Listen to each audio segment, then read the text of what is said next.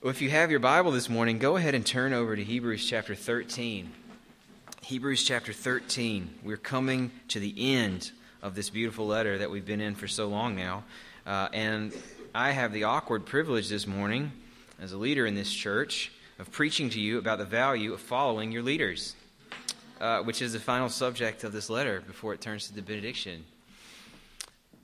It's awkward because this message seems self-serving in my position. It's even more difficult, I think, because the notion of obedience and submission to human authorities doesn't sit well with any of us, at least not at first. We're Americans, by golly, right? Don't tread on me. When it comes to church leadership, our fears of authority are not unfounded. Christian churches have had at least their share of egomaniacal, exploitative, power-hungry, greedy frontmen, right? Papers love to expose men like that, and they have more than their share of opportunities. Prominent leaders have ended up in the headlines on what I'd call at least a semi-regular basis for financial impropriety, for their lavish lifestyles on the dime of the faithful, for sexual sin. Not to mention the black cloud that's been hanging over the American Catholic Church since the clergy abuse scandal. We've got reason to be suspicious of authority. If only that kind of abusive leadership was something you read about in papers. What we know is that, what I know for a fact even, is that there are people sitting here in this room right now who have tasted abusive leadership in your church experience, in your past. So preaching about faithful leadership and the beauty of God-given authority to a group of people with our cultural baggage and our sensibilities based on what we've read and seen, well, the best analogy I saw, the pastor said it'd be kind of like preaching on the beauties of submission to police authority to a group full of people who had just seen video of the Rodney King beatdown, or who had seen video of civil rights era Birmingham police turning the water hoses on the protesters, right? But we owe it to God who inspired this text. We owe it to ourselves who need what this text promises, to look this text about leadership and submission square in the face, not overlooking the ways it can be abused, but appreciating the ways in which God intended godly, faithful leadership to liberate us, not abuse us. Faithful leadership in the church is a gift of God that's designed by Him on purpose for our good. And I think what this section shows us, what we're going to look at today, is how we're meant to follow faithful leaders, what it would look like to follow them well, and also where we're meant to follow faithful leaders. In other words, what faithful leaders will be aiming at in their leadership of us, where they'll be looking to take us. The text is a little bit strange in the way that it's set up. It starts with a leadership verse. Then it's a sort of riff on the beauties of what Jesus offers us and a call to go to Him, to what He offers us, and then comes back to leadership again at the end, finishing up with some more examples of how to follow leaders well. So for our purposes, what I want to do is pick those two sections apart, to talk about how to follow faithful leaders, which is what the main idea of the text communicates to us, and then look at that middle section after that, which is, I think, where leaders are supposed to take us, where we should follow them. Now, if you found Hebrews chapter 13, let's go ahead and read the passage together, and if you would, please stand with me in honor of God's word. I'm going to read verses 7 to 19. This is the word of the Lord. Remember your leaders, those who spoke to you the word of God. Consider the outcome of their way of life and imitate their faith. Jesus Christ is the same, yesterday and today and forever. Do not be led away by diverse and strange teachings, for it is good for the heart to be strengthened by grace, not by foods, which have not benefited those devoted to them. We have an altar from which those who serve the tent have no right to eat.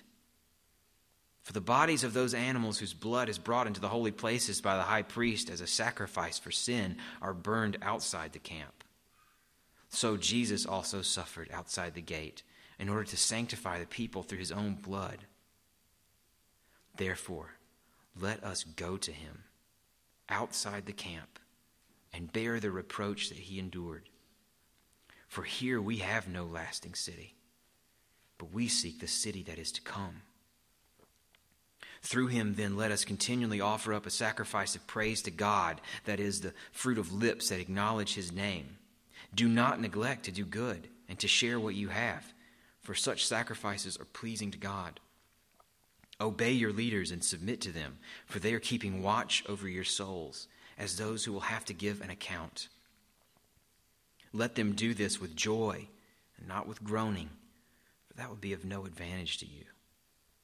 Pray for us, for we are sure that we have a clear conscience, desiring to act honorably in all things. And I urge you the more earnestly to do this in order that I may be restored to you the sooner. This is the word of the Lord. You can be seated.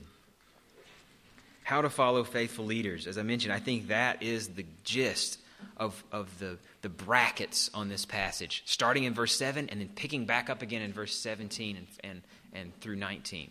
It's tips on how you're to relate to those whom God has placed in your congregation to lead you. I think there are 3 ways that this text points us to following leadership well. 3 ways to following leadership well. How we're to follow faithful leaders. And the first is in verse 7. The command here is to remember your leaders and to imitate them. To remember your leaders and to imitate them. Now, based on the way this verse reads, most people think that it's a reference to past leaders, to those leaders who maybe founded this congregation, who were the first to tell these people about Jesus, who gave them their introduction to the way of Christianity and lived it out for them in a way that showed them practically what to do. It's almost like he's calling you to look at their life as a whole, at someone who has either died already or is nearing the end of their life, so that you can see the whole thing. You can see that their faith wasn't a flash in the pan, but it held them up and sustained them through all the ups and downs that a full human life is bound to experience. That's the kind of leaders that he's talking about, not so much the ones that are over them at that time. And what he's calling them to remember and to imitate is the faith that these leaders had. He's calling them to remember what they told them and to remember where their lives ended up. I think that verse 8 gives us a summary of the kind of things that these leaders were communicating.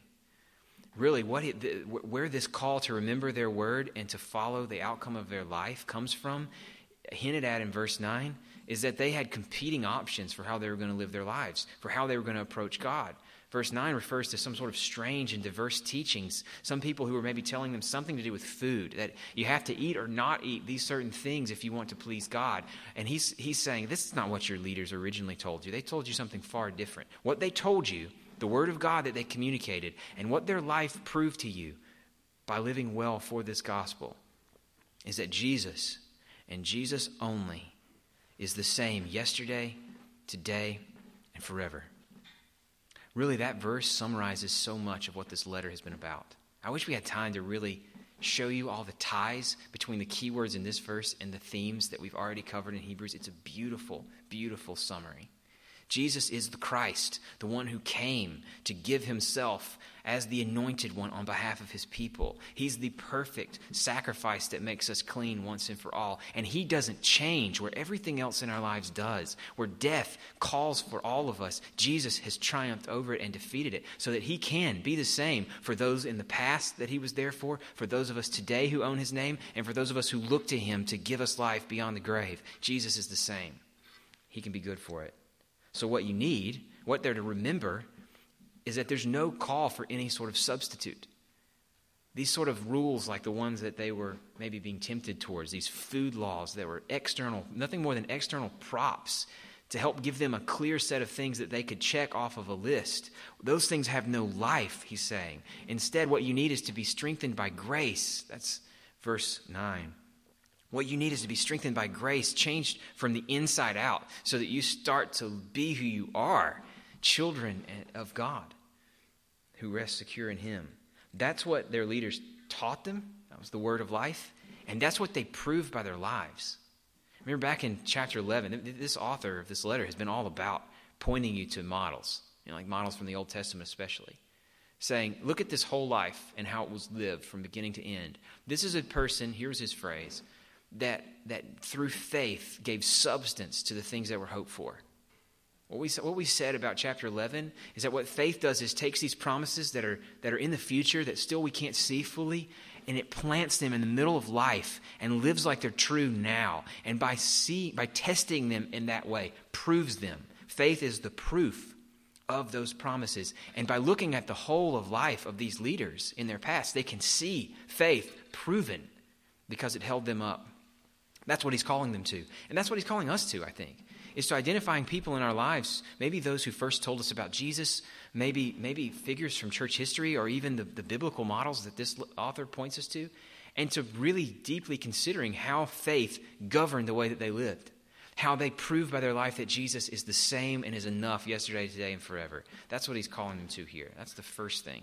Remember them and imitate, not their conduct. Don't just try to copy the things that they do. Imitate their faith, the engine that drove who they were. That's the gist of verse 7. The second thing is where we begin to trip up.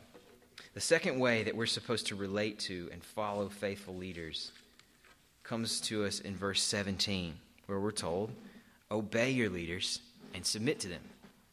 Obey your leaders and submit to them. If that first command seems to relate to past leaders who maybe have even died already, maybe are even historical or biblical figures, this command seems clearly to relate to the people who are over their church at that time.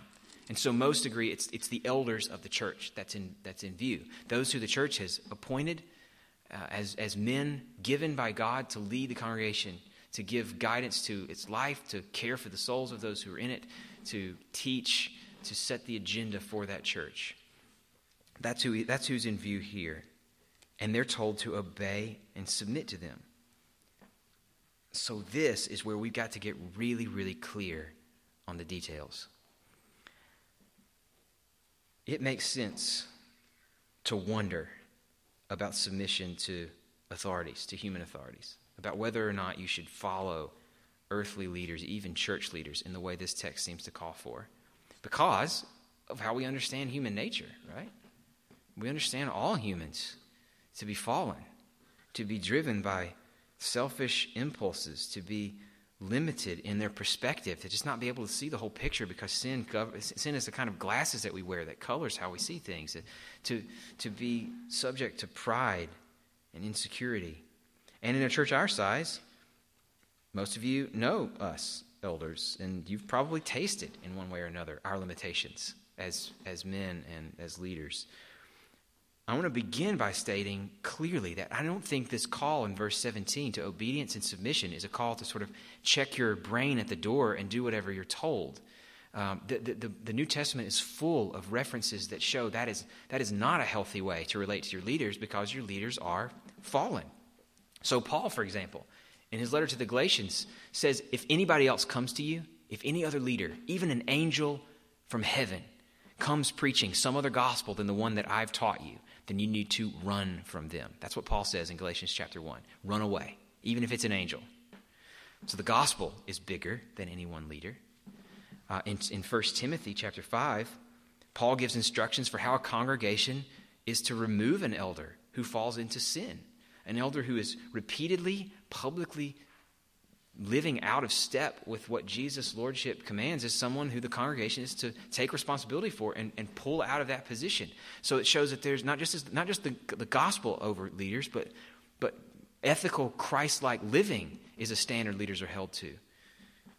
And then in 1 Peter 5, leaders are warned against lording it over those they lead just for sort of selfish gain, to do what they want with their people, and just almost sort of a power trip. So I think that the interests of the people that you lead stand over elders and hold them in check. And should they ever stop prioritizing those interests, their leadership is invalid. It's illegitimate. Authority is a gift of God, but authoritarianism is a poison. And that's why, just to get real practical and concrete in our own church life, That's why there are a lot of safeguards built in for our leadership. These are safeguards we see playing out in the New Testament. They aren't things we came up with. There's more than one of us elders. So that in a sense, we're submitting to each other. So that I just can't do whatever I want to because Bill and Drew are going to hold me in check. And the same thing goes for either of those guys. We're submitting to each other. We are appointed and affirmed by a congregation of people who are setting us aside for this role. So there's an accountability to the congregation. And ultimately, we're all submitting to the same covenant of promises that we make for how we're going to live towards each other, how we're going to love each other well, the standards that we're going to hold each other to. So the elders of this church live under the authority of that covenant. But all these are caveats, right? These are all the things that this command doesn't mean. What we want to do is not be put off by the ways authority can be abused so badly that we can't see the liberating and life-giving effects of faithful authority in the church's life. And that's what this text is pointing us to. What does it look like to obey and submit to the leaders in your congregation? John Piper put it this way. I think he's right on. This is a comment on this verse 17. He says that this verse means that a church should have a bent towards trusting its leaders. Get that? They should have a bent towards trusting their leaders. You should have a disposition to be supportive in your attitudes, he continues, and your actions towards their goals and directions. You should want to imitate their faith, and you should have a happy inclination to comply with their instructions. What he's talking about here, I think, is a sort of default mode towards your leaders, a deference towards your leaders that understands their leadership as something God has given to you, not imposed on you, as a gift that is meant to help you and cultivate you, not suppress you. It's meant, I think what we're pointing to in verse 17 is seeing leaders as an extension of God's authority in our lives, as God setting up delegates who serve his purposes by pointing us towards holiness and growth, that's how we're supposed to view them. And this passage, verses 17 and 18, or especially actually verse 17, they point us to what makes faithful leaders worth following in this way. You know, if what this verse calls for is for us to have a bent towards trusting them and following them, to not always be throwing up red flags or roadblocks in front of them, if we're supposed to default towards trust and leadership, this verse also gives us hints at why we should, at why it's a good thing to follow faithful leaders. There are a couple of them. One is in this little phrase that they give, that they are keeping watch over your souls. I think that gives us a hint to what a faithful leader is all about and why they're worth trusting. A faithful leader in a congregation doesn't lead his people to get what he can out of his people. He doesn't lead his people for the status that his leadership gives him. He doesn't lead his people, in other words, for any sort of self-interested goal or ambition. He leads his people for their own good, to try to get out of them what is best for them. He leads for their souls, for the sake of their souls. And this word really struck me. My translation says keeping watch over, but one of the commentaries that I read said the literal translation of that word is that your leaders go sleepless over your souls. And I can testify to you from my experience and on behalf of Bill and Drew that is exactly what happens. Godly leadership, faithful leadership is about getting involved in people's lives, even when those lives have mess in them, right? Even when we're dealing with people who, like us, are broken and hurting, and to hear about what's in their life that's troubling them is to take that on as a kind of burden. It is to have it in your mind and to carry it around with you during your days, and it is to lay in your bed at night staring at the ceiling because you can't get them off of your mind, because you know that not only do you now know about their problem, but it has become your problem in every sense of the word. Because faithful leadership is responsible not just for knowing about these things, but for pointing the soul towards growth, towards taking that soul by the hand and leading them out of whatever it is that's holding them back. That's our responsibility. And that is something that keeps us awake at night. And if your leaders lead you for your good in that way, then they're worth trusting. It is no deficit in your life to default towards following their leadership because you know they're for you. The second detail in this verse that points at why this kind of leadership is worth following is a reminder that it is not primarily leadership for their own sake or even for the sake of the congregation, but leadership under the authority of God himself. Verse 17 is a terrifying verse for any church elder to have to read. Because what it says is that we keep watch over your souls as those who will have to give an account. And there's a lot of mystery that hangs over what it's like as a believer to face judgment. But the New Testament has several references to this, that somehow at the end of days, we will give an account of our lives before God. And that even knowing that Jesus is enough to make us acceptable to him, even knowing that his promises are yes to us in Christ, we will be held to account, and it will not be a pleasant experience. I don't know how that all works out, but I know that it's terrifying.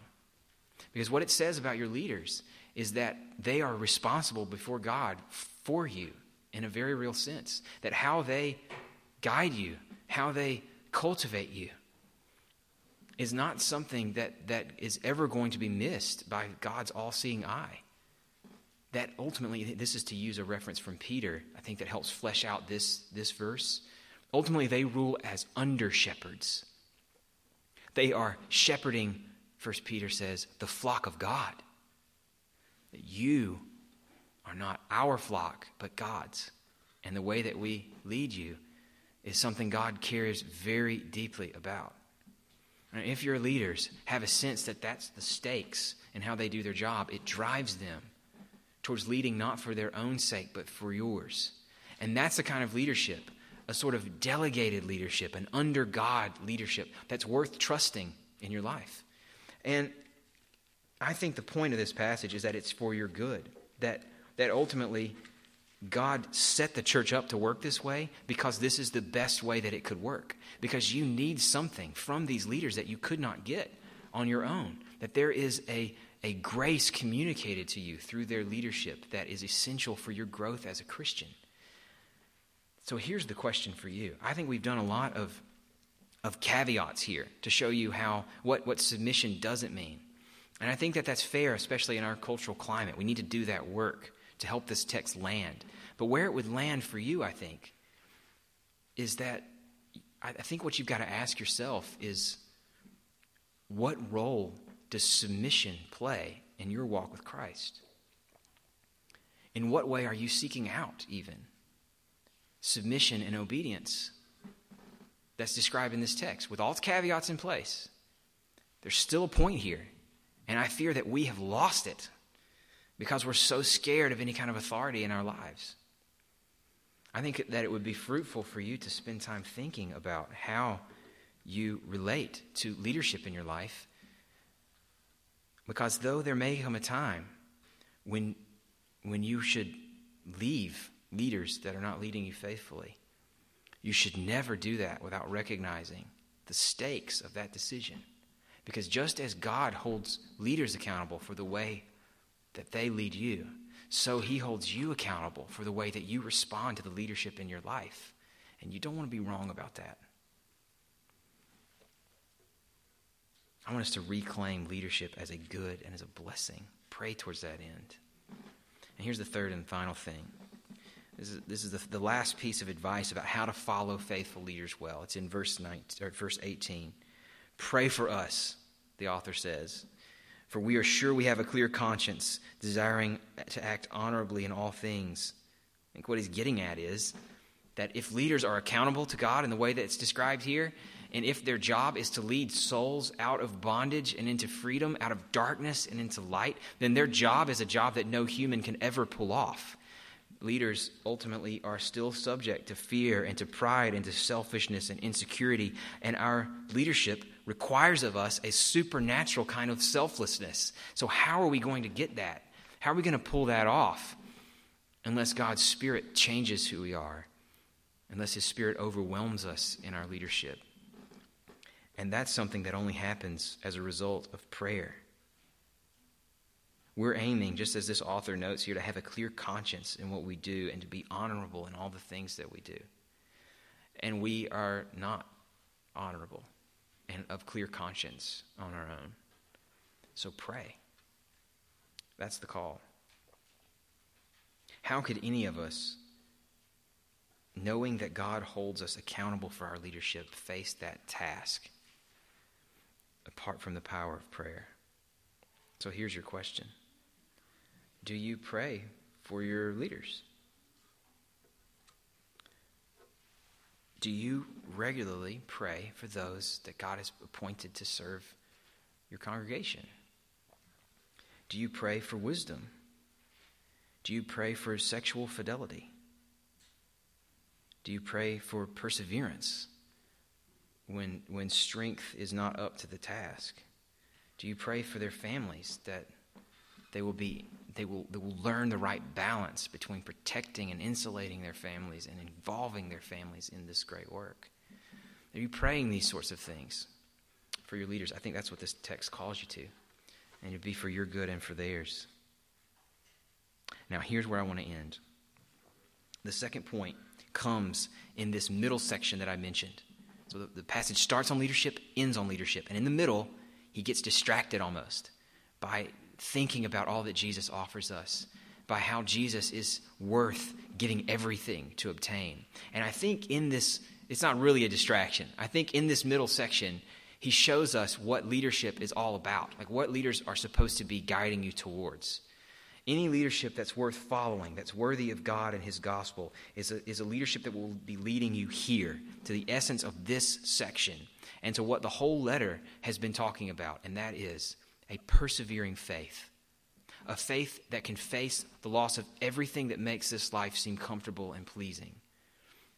A faith that can see you separated from family, from friends, from property, from liberty, and still persevere. Think about how often this has come up in the letter. We've been told to pay attention and not to drift away. We've been told to hold fast our confidence and our confession. We've been told to be careful of and to urge each other against an unbelieving heart. We've been told not to fear not reaching God's rest. We've been told to press on to maturity. We've been told to run the race that's before us with endurance and not shrink back. We've been told to run it like those who were faithful before us. The whole letter is littered full of these references to perseverance. And I think this passage on leadership shows that the leader's main goal and responsibility, where you should be following them, is to a faith that perseveres even when everything else about this life is difficult. And that's the kind of faith that's only possible when you see Jesus as a reward that's worth losing everything else in your life to obtain.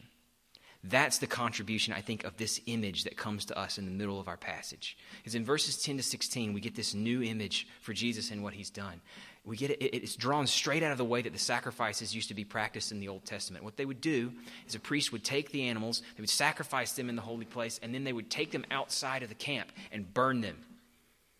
It's the outside of the camp was the place of garbage, of refuse and dung, a place of shame, a place where lepers were forced to live because they were unfit to be in the city. And then our author says that Jesus also suffered outside the gate, literally and figuratively, in order to sanctify the people through his own blood. This is what Jesus has done for us. And that means this central image, it grounds a call to us, and a call that all faithful leaders worth their salt will be calling you to embrace. Go to him. Go to him outside the camp. I think that this whole letter has been nothing if not realistic about the kinds of things that faith, like genuine, life-shaping faith, can cost you. This is a letter written to people who were being thrown into prison and facing death even because they identify with Jesus. And this letter doesn't candy coat that.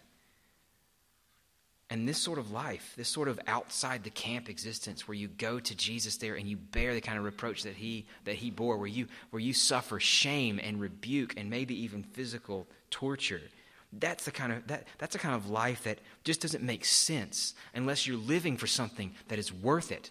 That you're living for something that can't be limited to the terms of this world and what success and comfort look like here. Unless you can only go to him, in other words, if you believe that Jesus not only offers you some great gift, but is himself some great gift. Unless you have a clear and vivid sense that Jesus is the reward worth losing everything to obtain. That's the point of this whole letter, is to talk him up and to give him such a beautiful image in your mind that you will leave everything to follow him, even if it means leaving the camp. The camp is the image for all that's secure and comfortable and familiar, and it's what we're called to give up. I wish we could do more to understand and connect with why Jesus is the kind of reward that's worth that kind of sacrifice. I mean, this letter has done its heavy lifting.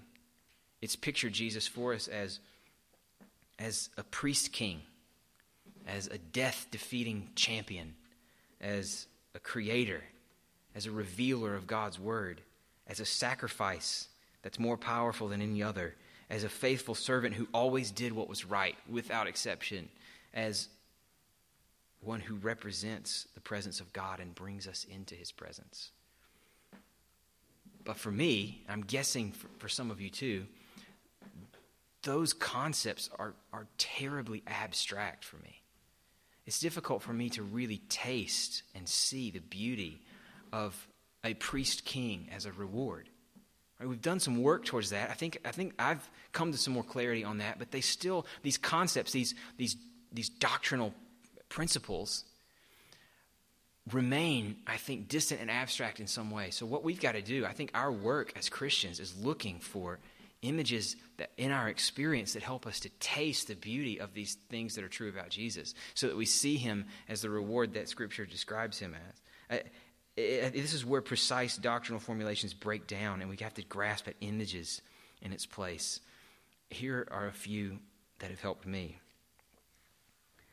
Seeing Jesus as the essence of the city that is to come, as the goal that I'm going towards. I think being with him and receiving him like that would be something like the joyful rest that's the reward of a hard week's work. Those rare weeks where you get to the end of it and you feel like you got everything done that you needed to. Where there's no regrets, there's nothing hanging over your head, and you can kick back with friends and just watch football on Saturday night.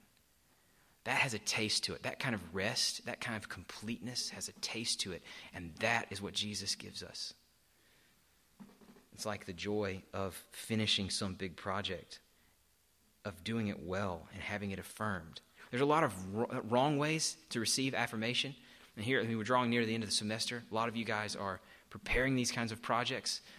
You're waiting on that affirmation, and you know what it feels like to celebrate Thanksgiving break or Christmas break at the end of a project that was well received. There's a bad way to take that affirmation. There's a prideful way, but there's a good, right way to enjoy work well done for the glory of God. That affirmation has a feeling to it. And Jesus is a reward in that way. Getting Jesus is the only affirmation that really matters. His is the one that we can't possibly earn. It's the one that we don't deserve, but we get because we're with him. We are pleasing to God, this letter has told us time and again. I think it's like the joy of seeing my wife again after a long trip. Those of you who are married know what I'm talking about. If you're single, I'm sure you've experienced exactly the same thing with good friends or with parents. I think of it in terms of like an international trip where I've been away for a couple of weeks, and there's all these flights that are in between me and getting home, and she starts to become symbolic almost of home and of rest, and I can think to myself of that reward waiting on the other end. I can make it through 2 more connecting flights, because at the end of it, I'm going to see her again. I'm going to get to talk to her again, hold her again. We're going to share our meals together and watch our favorite shows together and play with our kids together again. She comes to represent the peace and the joy and the rest, the reward of finishing a journey. And Jesus is like that. He is a place of rest and peace and joy, a place of belonging. Perhaps most mysteriously, Jesus is a reward worth giving everything for, in the same sense that anything good about this world is rewarding. Fill in that blank with whatever you want. Because what we're told is that everything in this world that we experience, all the good and the beauty in it, is created by Jesus. And it was created to reflect the glory of God. That means that everything that's in it that's worthy is ultimately only a pale reflection of something that's infinitely more worthy in Him.